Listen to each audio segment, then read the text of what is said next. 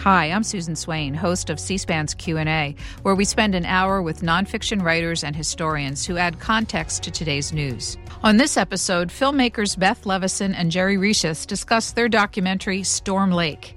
It's about the Storm Lake Times, a small-town family-run newspaper in Iowa, and its efforts to stay afloat amid shrinking ad revenues and the coronavirus pandemic. In 2017, the newspaper editor Art Cullen was awarded the Pulitzer Prize for editorial writing. Our conversation will begin in just a moment.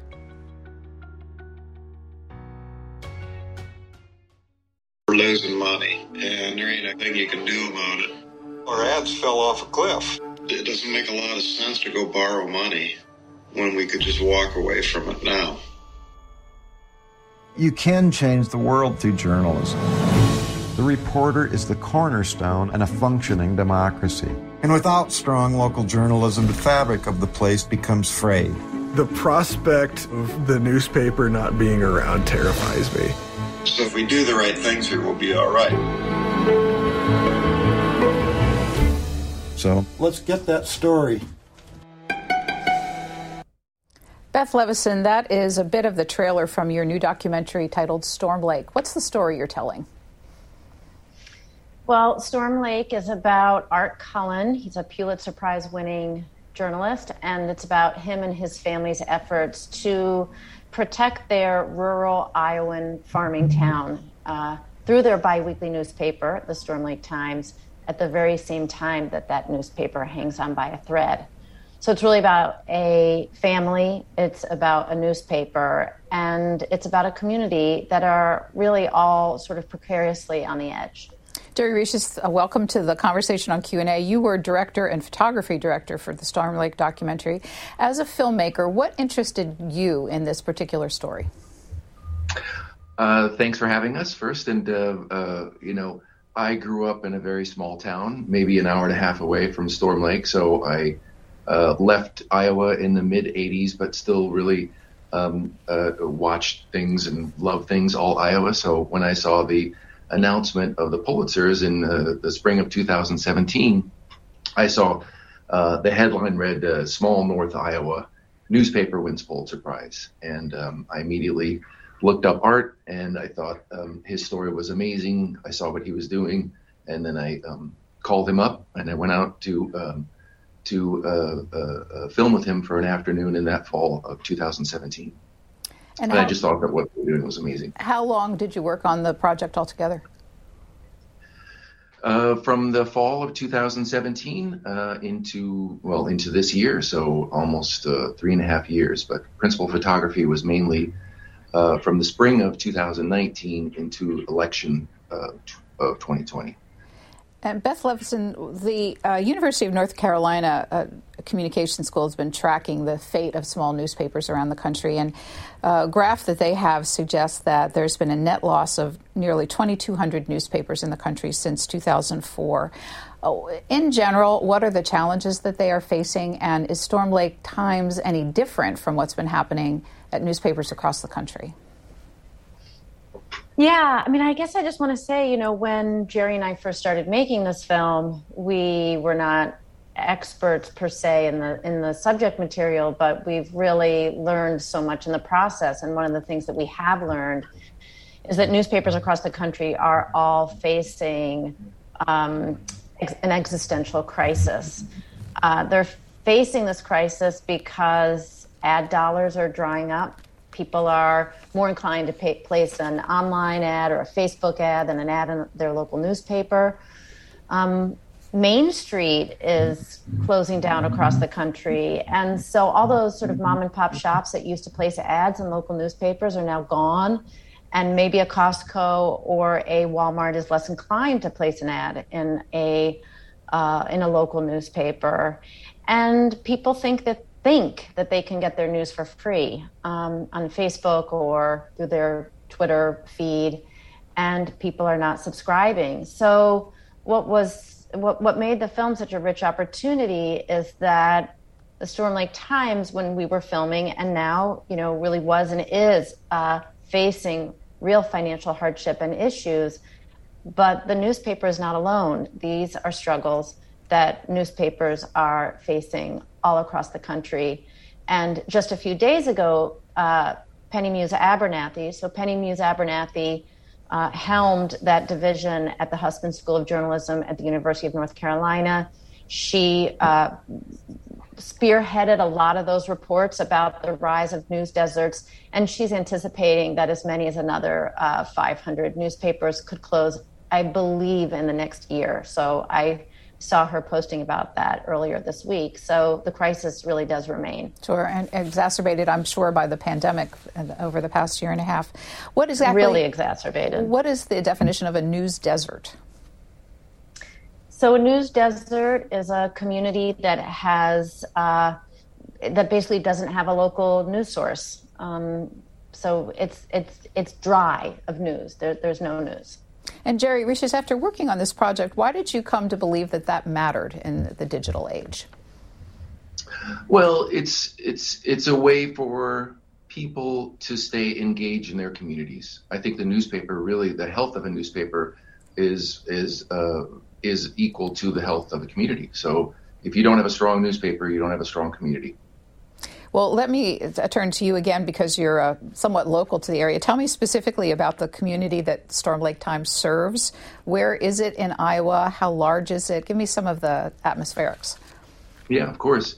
So Storm Lake is a town of maybe 15,000 people or so. It's hard to tell because it's also heavily populated with an immigrant community. And the immigrant community has come in because of it's a meatpacking plant as well. So Tyson exists there. They have maybe 25 to 3,000 employees that work there that are primarily immigrants. It's rural. It's again up in northwest Iowa. So politically, it's in the 4th district of Iowa. And it also has, it has a lake. So there's a community that thrives, I guess, with the lake, but mostly, it's very rural, lots of farming, lots of agricultural business, and then the meatpacking plant. And Beth Levison, about the Storm Lake Times in particular, how many days a week does it publish, and what is its circulation like now, and how has it been trending? So the Storm Lake Times publishes its paper version bi-weekly, 2 times a week. They've been doing a great job. They publish a daily newsletter, which is a daily news digest, so that does come out every day. At the time that we were filming, the newspaper had a circulation of 3,000. Thanks to the film, I think the numbers are rising, and also some of the exposure that Art and his team have garnered on their own. But at the time of filming, it had a circulation of 3,000, and they also launched a website, a remodeled website following the film, and I think they're seeing a lot of page views on that. I think you know that number, Jerry. Do you know the website number? I believe it's around 30. Well, it's above 500 in terms of its digital, 3,000 physical copies. So, in the 3,500 range, maybe. Yeah. And advertisers, between the two of them? Yeah, advertisers supported, I would guess, on the website as well. So that's another venue for them to attract advertisers. As you said at the outset, Jerry, the newspaper is really the centerpiece of Art Cullen, but many family members are involved. So let's turn to a clip from your film where he introduces the other family members and what their roles are.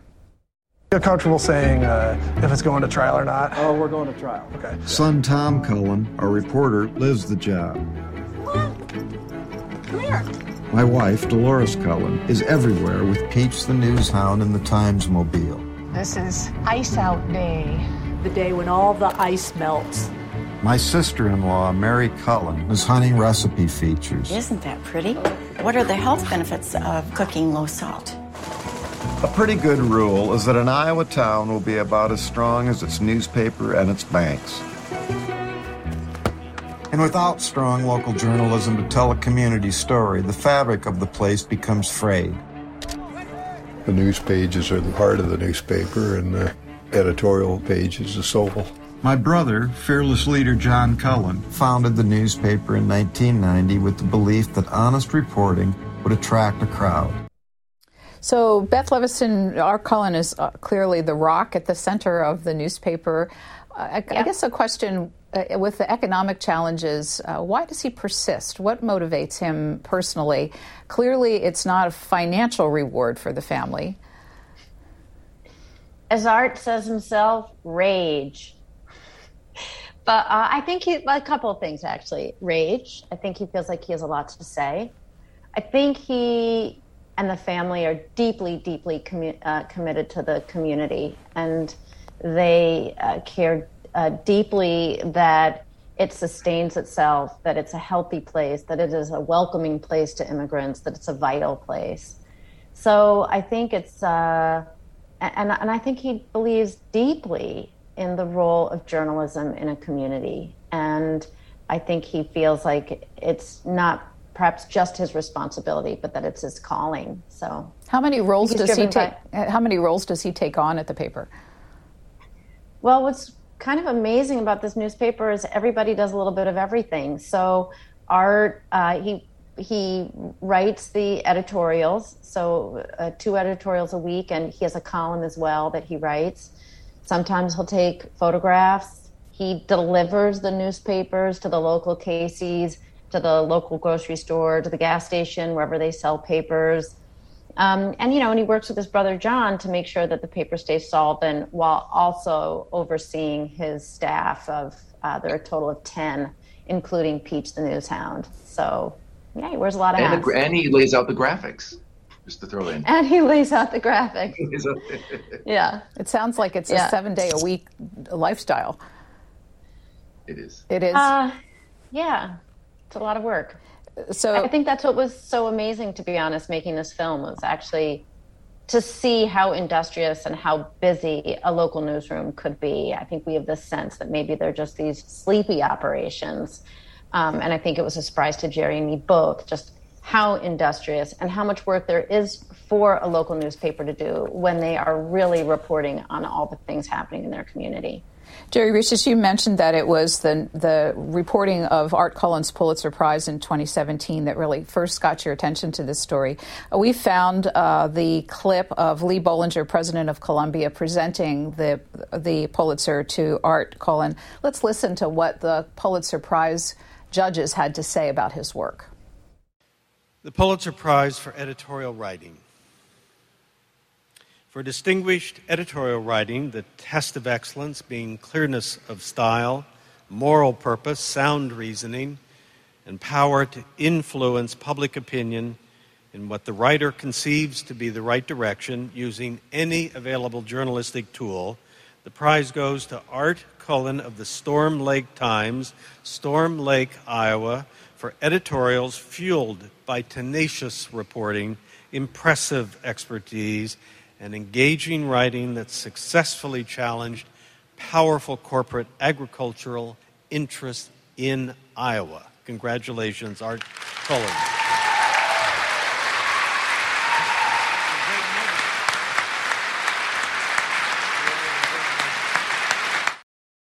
Jerry Risius, how does he use his editorial page?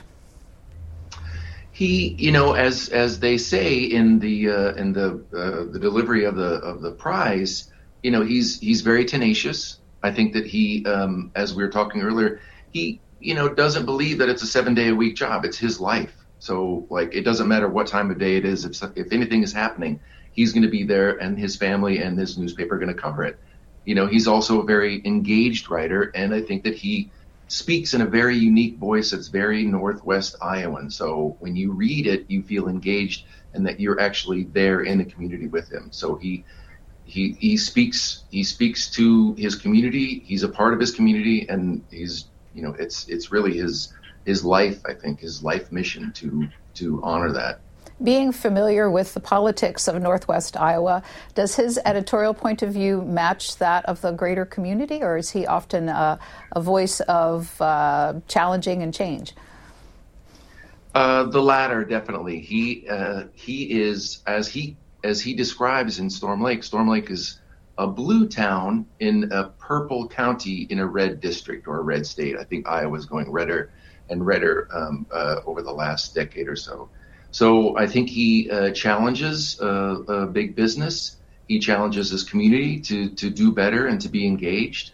So many times, because people that work for large agribusiness find that he is perhaps less than favorable or for what their livelihoods might be. So sometimes he's very much at odds with the community.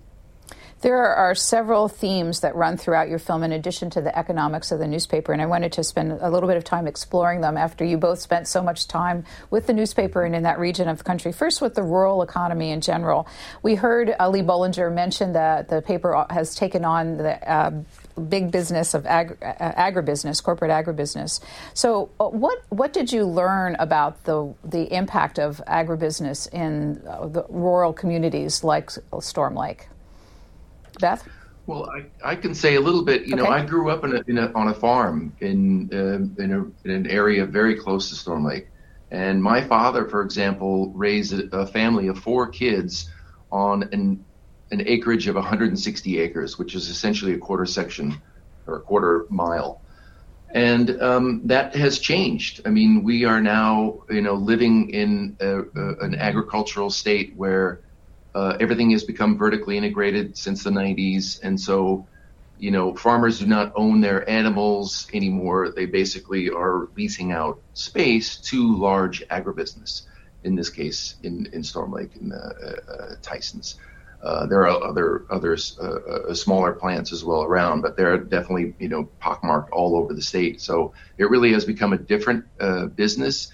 And as maturing capitalism grows, you just see mergers. And so you, as Art says, you either get big or get out. So I think that's been a challenge to try to keep the local communities populated, because people are leaving, myself included. I left in 1984 and still continue to watch what happens in Iowa, but I'm part of the diaspora who's actually left. So, it's a totally different landscape, and people are trying to understand how to move forward and to keep their families and communities alive and still make a living. Beth Levison, what your thoughts on what you observed? Well, if I can just add to that, I thought, Jerry, you just nailed it. And but with those economic and agribusiness and changes in agribusiness, there's also really been demographic changes as a result. So Jerry sort of spoke to part of it, which is that so many have left, but who's come in? Immigrants, and a lot of folks, primarily a lot of folks from Mexico, from Latin America, but not just from there and from Micronesia. That's what makes Storm Lake so interesting. So people have come from all over the world to work in Iowa, and in these meatpacking plants. And so it's, I think, I just want to say how sort of interwoven it all is, how the economic changes, what we saw, how they brought demographic changes, and how the demographic changes result in political discord and climate issues. And I think that was something for us that was really fascinating to explore in the film, that interconnectedness, that these aren't standalone issues, but how deeply interwoven they are. Our next clip from your film is actually on climate change, and we're going to meet a farmer by the name of Big John. Let's watch. We're going to suburban Sulphur Springs, Iowa, Providence Township, the home of John Snyder, Big John, plumber and farmer. I'm mainly interested in when did he plant corn? How did he cope with the spring weather, which was torrents of rain?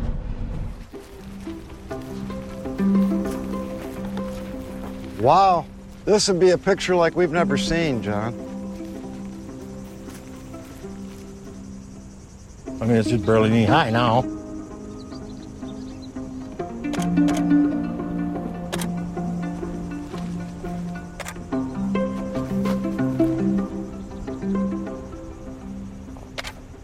We had one day on May 4th. For corn. For planting, yeah. And then we got rained out till the 15th and 16th of May. We had 2 days. We didn't get back until June 2nd. Have you ever seen it this wet in the spring before? No, never. Not in my lifetime. Usually you get out end April. Right. They were usually done by May 10th. What do you figure you'd get knocked off in your yield?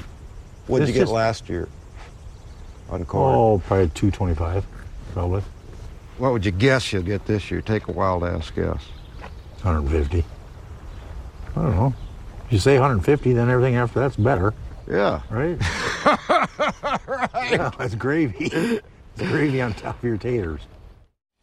Gravy on top of your taters. Jerry Risius, let me ask you, since you're familiar with the topography, you stood in that field, I presume, alongside Art as he was taking pictures, taking your own film.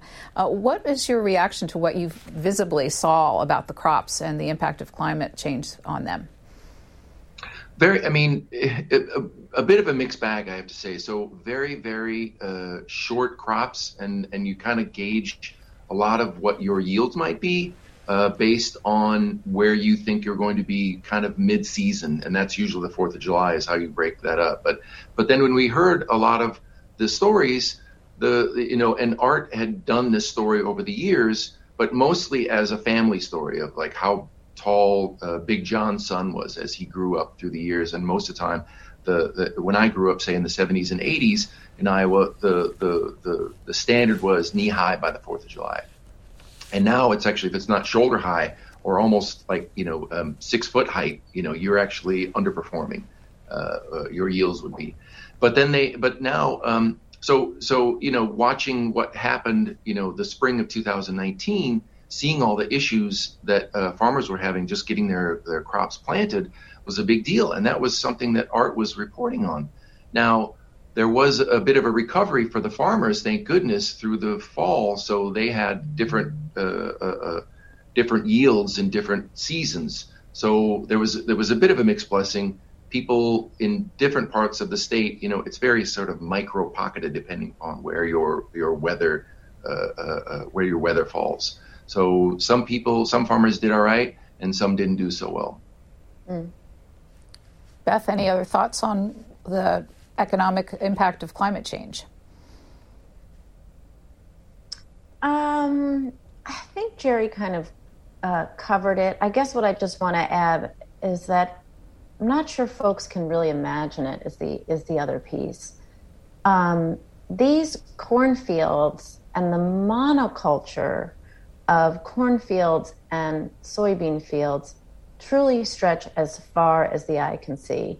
And Jerry and I drove a lot around Iowa, and you just see cornfield after cornfield after cornfield.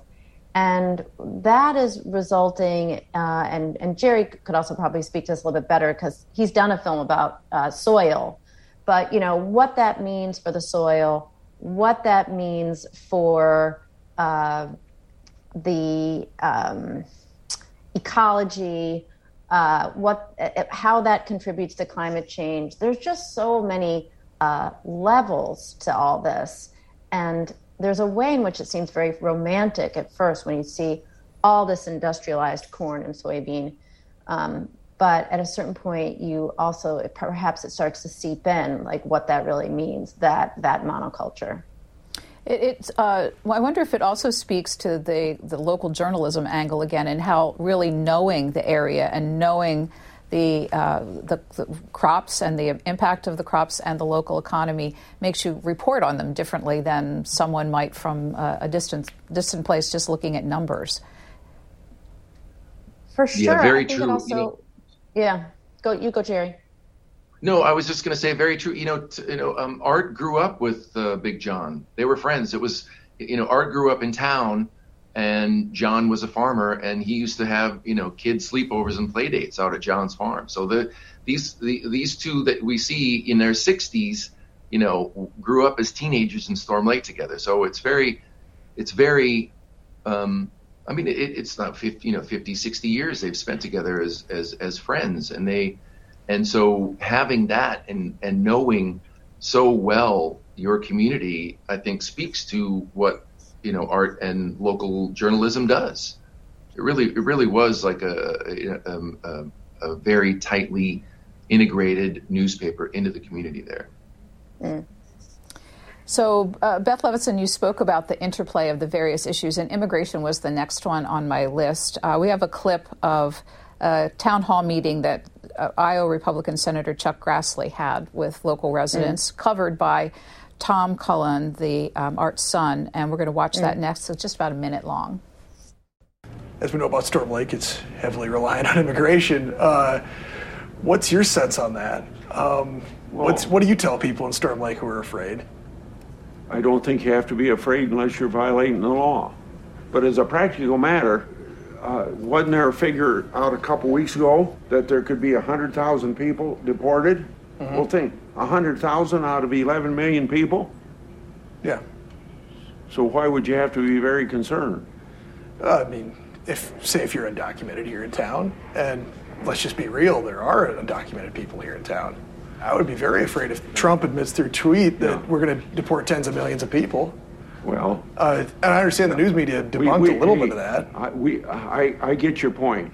We got people in Congress that think you can line up 11 million people and get out of the country. That's not the real world, and I'm not telling anybody that. Yeah, okay.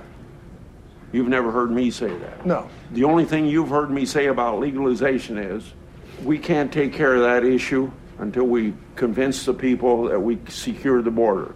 And listen, you know how many people on the right would be irritated with what I just told you that I'd even be thinking about that. Yeah.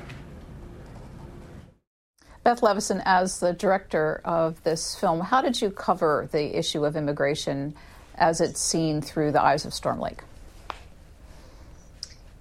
I think we really we made a decision with this film that we wanted to reveal the community and the newspaper in as intimate a way as possible.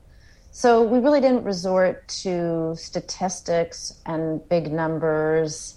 We really wanted to tell human stories. So the way that we chose the story to tell the story of immigration in this community is, we told the story of Emmanuel Trujillo, who is a Mexican immigrant who works in the local Tyson food plant and becomes a singing star on a reality show. And, we just covered Dolores as she gets a tip about his story and then goes to meet him at his home, where she learns about him and viewers learn about him. And we put a face to Emmanuel Trujillo. And we also did that through, it's really interesting, actually. Today, Art published an editorial about another young man who had grown up in Storm Lake, but he was, and his family worked in the plant, and how they were deported and what that meant for a community. So we sort of chose to tell this story through these through stories that the paper was telling them itself, or that the Cullens were. And then we also just tried to bring it in other ways. So what's incredible about Storm Lake, I mean, this was an unforgettable, like it almost made me cry in the moment, was they have a 4th of July parade. And as a part of that parade, they have the Parade of Nations, where people from all over the world, there's the Honduran float, and there's the Mexican float, there's the Micronesian float, there's the Laotian float. I mean, and just you see ethnic group after ethnic group kind of going through the parade. So, we showed that population that way. And then, certainly later in the film, when we cover the Iowa caucuses, in one of the caucus locations, it was 95% Latinx people. And so that was a real opportunity to show, who calls this community home. Jerry Risius, I thought of you in preparation for this about that 4th of July parade as director of photography and the images. What did those particular images, how did they speak to you, and why you wanted to include them in the final cut of the film? Oh, when we got there, just as Beth said, it was so jaw-dropping, to be in rural North Iowa. I mean, as the beginning of what Art describes as his childhood, he grew up in a town that was, 99.9% white. So within one generation, to see such a transition into such a wide net of ethnic groups that come into, your town was inspiring. And welcoming. I mean, I know that there are people that, may not be so thrilled as the Cullens or as some people are in the community. But by and large, I think, Storm Lake is a success story. They need immigrants. They have, businesses that need labor, and the immigrants supply that. So, I mean, it really is a situation where, there's a need. The newspaper welcomes them. The newspaper writes stories about them. They're your neighbors. Also, I think Art at one point says, it's hard to hate people that are your neighbors. So if these people are your neighbors and you're interacting with them, and we were at the Cullens several times when neighborhood kids would just like walk in the front door. They just felt free to come in and out. So, it's quite awe-inspiring to me, actually. And then on the 4th of July, to be able to film that, it was very nice. I actually really loved it. Yeah. Beth Levison, returning to the economics of the newspaper, one would imagine that a large percentage of the migrant population are not English speakers. So the Storm Lake Times is an English language publication. How does that add to their economic concerns? I think it has an impact. I think that they have a growing immigrant population that doesn't, exactly as you say, doesn't necessarily read English, and they have an English language newspaper. Something that was really satisfying for us was that we could include the story of La Prensa in the film. So in Northwest Iowa, there is a Spanish language newspaper called La Prensa. It's published by a woman named Lorena Lopez. It's almost a one-woman operation. It's heroic what she's doing. But it was a real opportunity for us to show, when we think about local news, I think some of us think monolithically. We think, okay, this is the community's newspaper. But what's really important to think about is that in all of our communities, we might have religious communities. We might have non-English speaking communities. So what we really wanted to do, and what the story of La Prensa allowed us to do, was to show the value of these other newspapers in a community, the value of a Spanish language newspaper. And our hope is that with the film that we can elevate other kinds of community newspapers, whether it's Spanish language or historically Black owned, or sort of you name it. But it's just so important. It was important for us to show that not every newspaper necessarily speaks for its own community, and that some communities need their own newspaper to speak for them and to reflect them. You referenced the Iowa caucus, and you were there during the election year, including the caucus season. And in the film, we see how this brings attention to Art Cullen. He's on national news as a commentator, moderates candidates' debates with national candidates. We're going to watch caucus night, which the whole country will remember was a very challenging night for Iowa and the presidential process. Let's see what it looked like in the Storm Lake Times newsroom. These pictures from precinct sites all over Iowa tonight where Joe Biden, in some of them, has not been viable. Why is that important? Because the Biden campaign has been saying for a long time that they believe they're one of the few campaigns that would be viable across the state. That yes, they may not be as strong in the more populated areas like Des Moines, Cedar Rapids, Davenport. Joe Biden, they do think they would be able to run up viable. the score in more rural areas. And I have to say, Brian, we've been covering just about every single Biden event there is over the last few months here in Iowa. A lot of the places we go, the best dining option is probably a Casey's General Store. So these are rural areas, and so we should consider that tonight. All right, Mike Memoli at Biden headquarters, where they officially know nothing. From Iowa. What are you hearing? We're all trying to figure out here in New York why we don't have any results and where the hang-up may be. I've never seen anything like it. Oh, hell. Every election is like this. I can tell you the Iowa Democratic Party now isn't saying anything. It's not 10 o'clock yet. Yeah. I think AP's got a projection coming out. And a general election, you won't get the results until midnight. Yeah. It's not 10 o'clock yet. Yeah. Has it ever been in your experience? No, of course not. I like Sometimes you won't get the results till the next day. Yeah. You know? The Iowa Democratic Party further endearing Iowa to the Democratic Party. Jeez. Well, I know it's going to raise more questions for sure. Joe, that's... Those that are doing that, what a load of crap. I'll be curious about, there's the process questions. Is this the way we should, nominate a president? Iowa Democratic Party has put a statement out. Thank you, my dear. Let's hear this. We've experienced a delay in the results due to the fact that the Iowa Democratic Party is reporting out 3 data sets for the first time. Yeah, true enough. Yeah. But regardless, we've only got the explanation. We still don't have any digits. Everybody's saying it's going to kill the Iowa caucuses, Yeah. this delay. It shouldn't, but it will. Jerry Risius, of course, it wasn't business as usual this time around, and 2 caucuses in a row with reporting data problems. What does the caucus really mean to Iowa and to rural communities like Storm Lake? Well, I think a lot. Iowa has a really outsized role, I think, in national politics because they do come first. The one positive I think that we get at the end of at least Art's opinion, having watched what they went through, and certainly then the evening of the reporting, is that it's a chance for neighbors who may not necessarily agree with each other to sit down at the same table and have a discussion about issues, which I think is something that's really, America is moving farther and farther away from. Like, we don't sit and talk to people that we don't really agree with anymore. So, and that we were very, very happy to report on because, Iowa is a flyover state. And I think that, they appreciate the attention.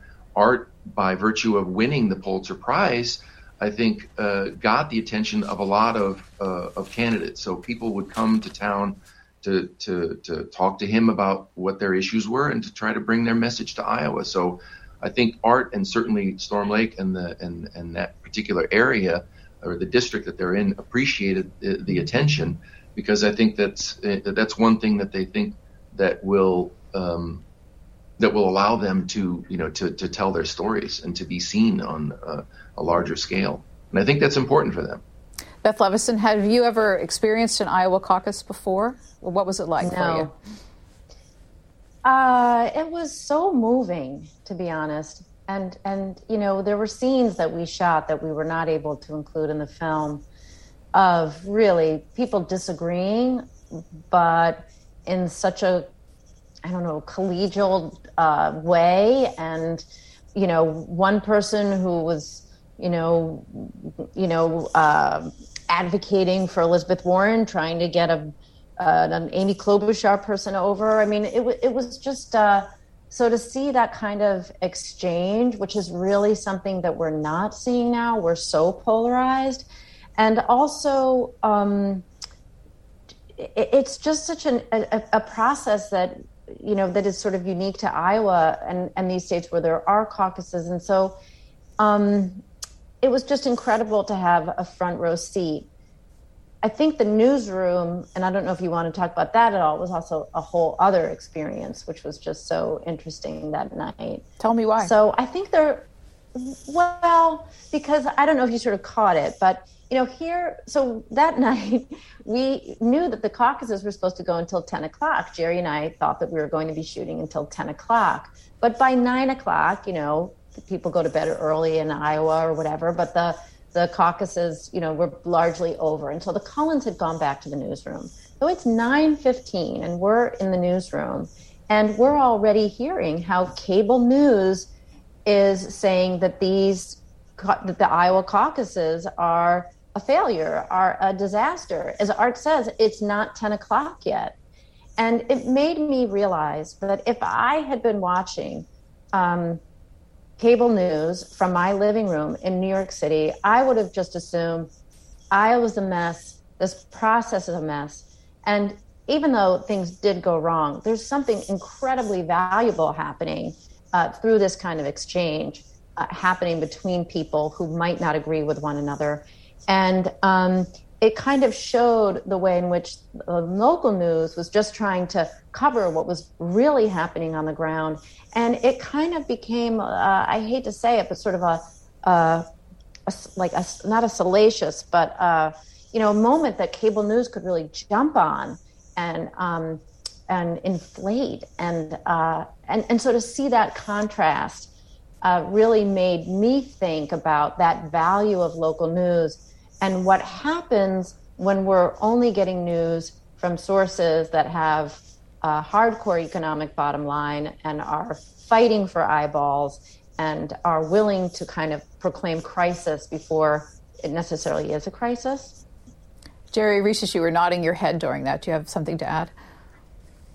Yeah, I mean, yes, I guess the short answer is that we were there, watching the Cullen team and the Cullen family cover all this, and it was truly amazing. We were we're watching people discuss the issues, discuss the candidates, and then to go back and then hear them and watch their reactions as well. I mean, they felt, okay, we're a flyover state, but like what we say is important. But then they're watching, the Tom and Dolores and Art are watching this news reporting on Iowa. So they're taking it also very personally, right? Because this is what they do. And then to have their work basically just be kind of marginalized by, some forms that the Iowa Democratic Party had sort of put out really puts them in a position of trying to respond or trying to defend what their role is in politics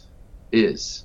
So it was an interesting front row seat, and I agree totally with Beth as well. Is that there was a lot of drama that was being kind of churned by some of the more politically slanted television programs. So a couple of weeks really after the Iowa caucus, we began to learn about the COVID-19 pandemic. And that's the last big issue I wanted to put on the table that plays out in your film. Let's watch a minute-long clip of the Storm Lake Times coverage of the COVID-19 outbreak at the Tyson's plant.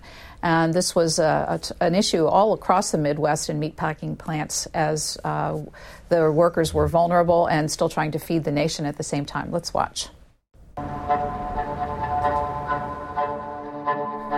We were the first ones to actually come to press and say a number of Tyson employees tested positive.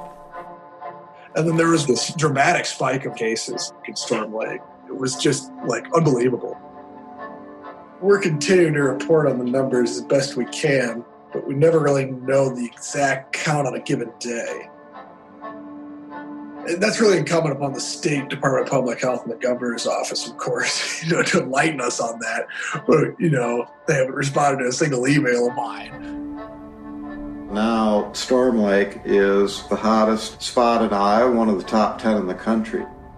They decided late last week to shut down the Tyson pork complex for a few days at least for cleaning after these test results showed that over 20% of the Tyson pork plant roster had COVID.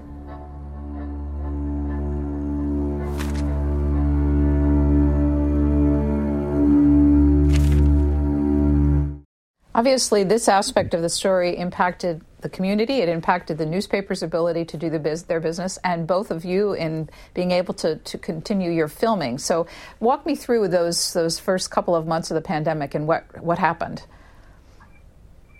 Yeah. I mean, when, of course, the entire world just flipped on its end, I think, during the beginning days and the beginning weeks of COVID and the pandemic. But we also, we both spoke daily, regularly, because we were all isolating in our homes and trying to figure out that this is a real, opportunity for us, but also very important for the newspaper in its coverage, because it really was going to be saving lives. I mean, the newspaper was going to be reporting on what is happening. And I think then what we see through Tom's reporting is that they were not getting transparent information. They were not, and certainly it was very difficult for any state and for any place to try to understand what was happening.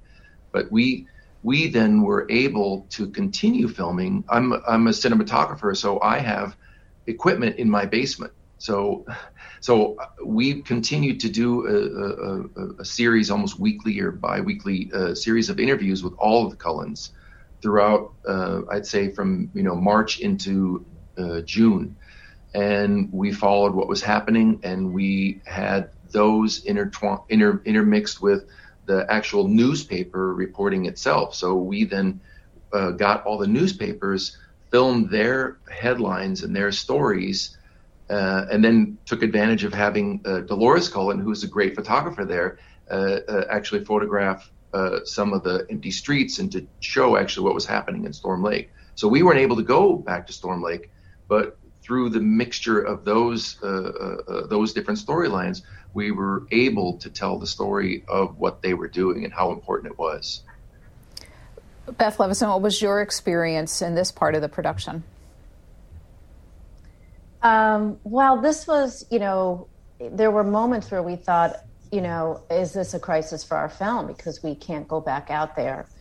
But we really realized that it was an opportunity for the newspaper to really tell its own story. So if this is a film about the role of a newspaper in a community, okay, this is its, kind of key moment.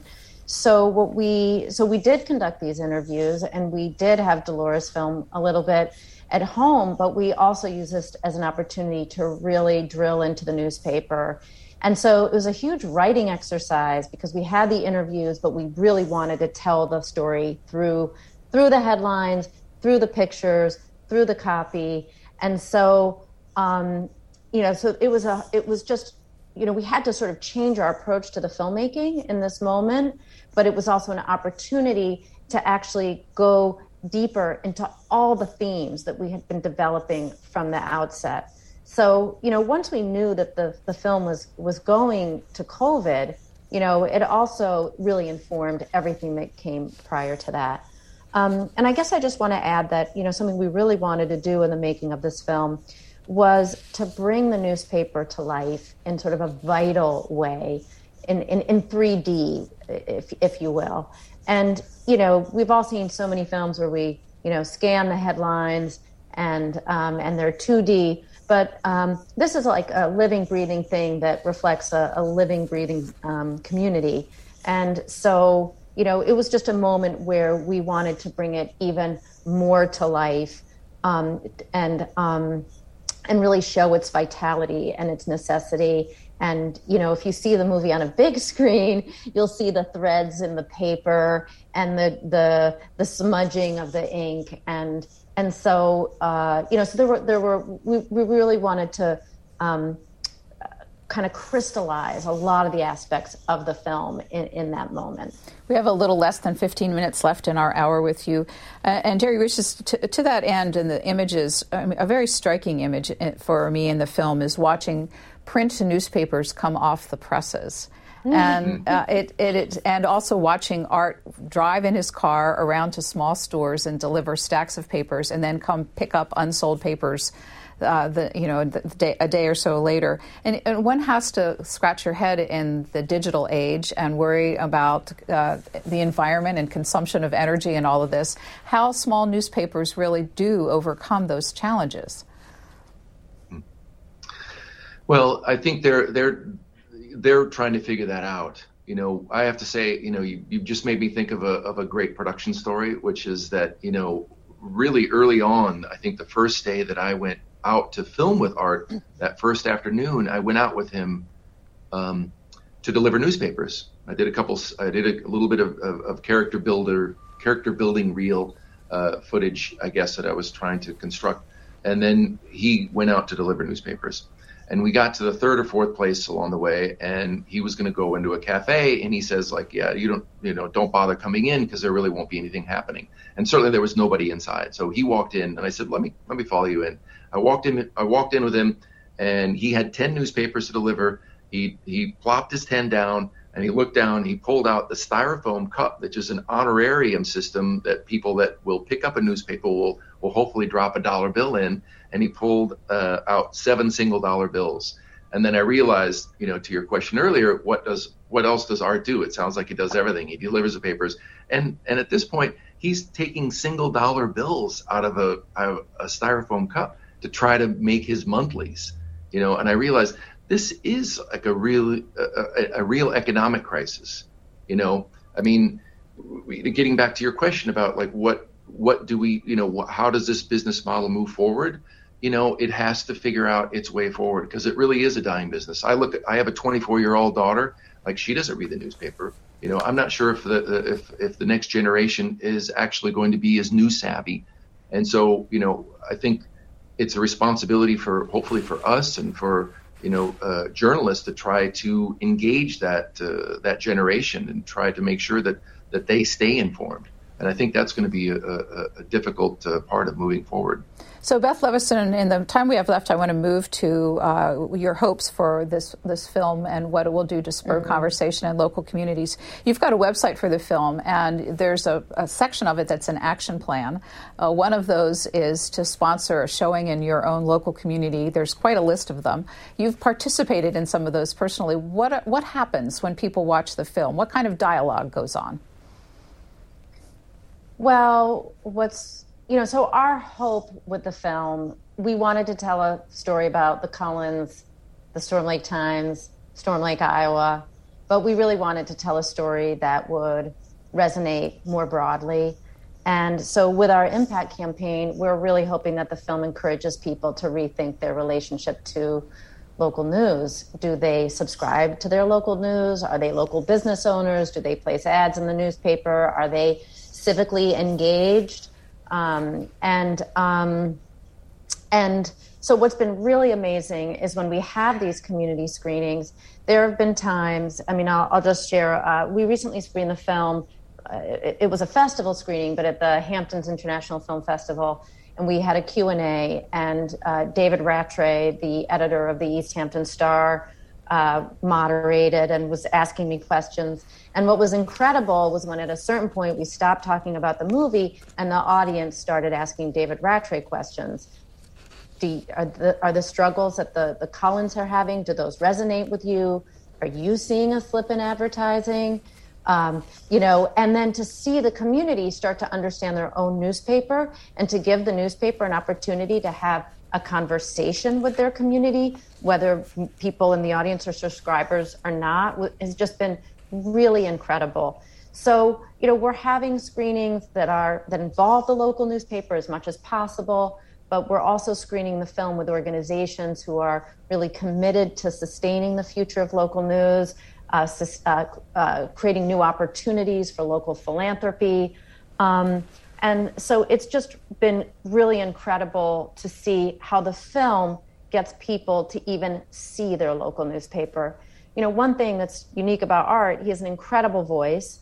He's brilliant, great writer. But what he also does is he shares the story of their struggle with the community. And so many newspapers don't do that. They may tell the stories as best they can of their community, but they don't tell the stories of their own struggle. So people just have no idea. So for us to surface this reality and to bring about not just conversation, but action, so that people might step forward and take a vested interest in this pillar of their community, we're seeing that, and it's just really exciting. And, we had an impact campaign that we were sort of going to maybe start to slow down at the end of this year, but there's a lot of work to do, and we're going to keep going deep into 2022.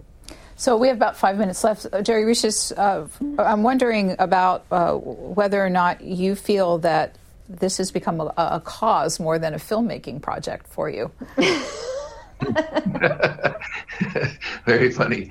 We started out, literally, I saw the headlines of that Pulitzer Prize announcement, and I thought this would make a great film. And then as we went out to Storm Lake, Beth and I realized that, Art is an amazing character, but it's really an ensemble piece. And so the story just kept on growing, and then all the issues that we wanted to help tell, we were trying to figure out where they would all lie, where, if they would find their lanes or their channels or how they would actually line up. But all of these stories became baked in to the actual reporting that the Storm Lake Times were doing. So, in a certain way, we had no idea what we were getting into when we started, and all these issues that are important to us, like, we were very happy to tell. And then slowly we also started learning that the issues of journalism are so real, because I think what Beth said before is that, the many newspapers around the country don't know how to tell their own story. They tell stories about the communities, but Art, in fact, his storytelling about their struggles actually allowed us to get into that.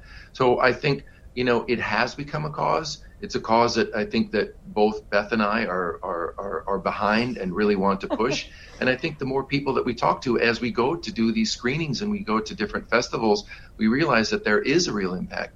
There are communities that, are completely unaware of what's happening to their newspapers. So, it's been I think for that a success, and we just hope to keep on pushing it into the new year and beyond. If we've intrigued people, Beth Levison, there'll also be an opportunity nationally to see your film on PBS. Can you explain when? Yeah, so the film is going to be on national PBS stations as part of the Independent Lens series on Monday, November 15th at 10 o'clock, but check your local listings.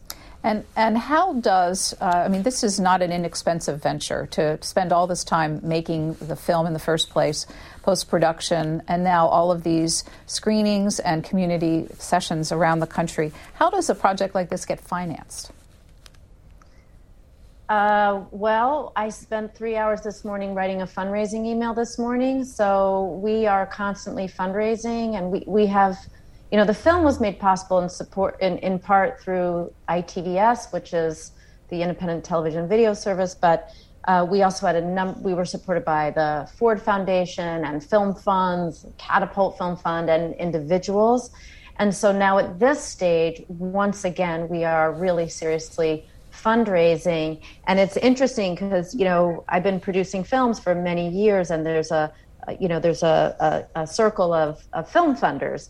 We're having to go the next concentric circle out to really, who are those individuals and organizations that are really invested in the future of local news.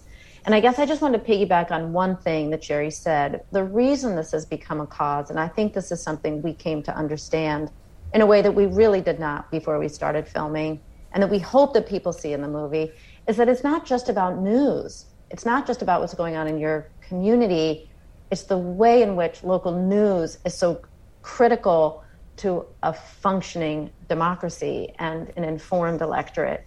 We just had these elections. I was on my Twitter feed, and I caught this one post by someone saying, I really didn't know what, how to vote, because I just wasn't aware that these things were coming up. So I just circled yes. The local news is telling us what's coming up in our communities, what decisions have to be made around zoning or vis-a-vis schools or local laws.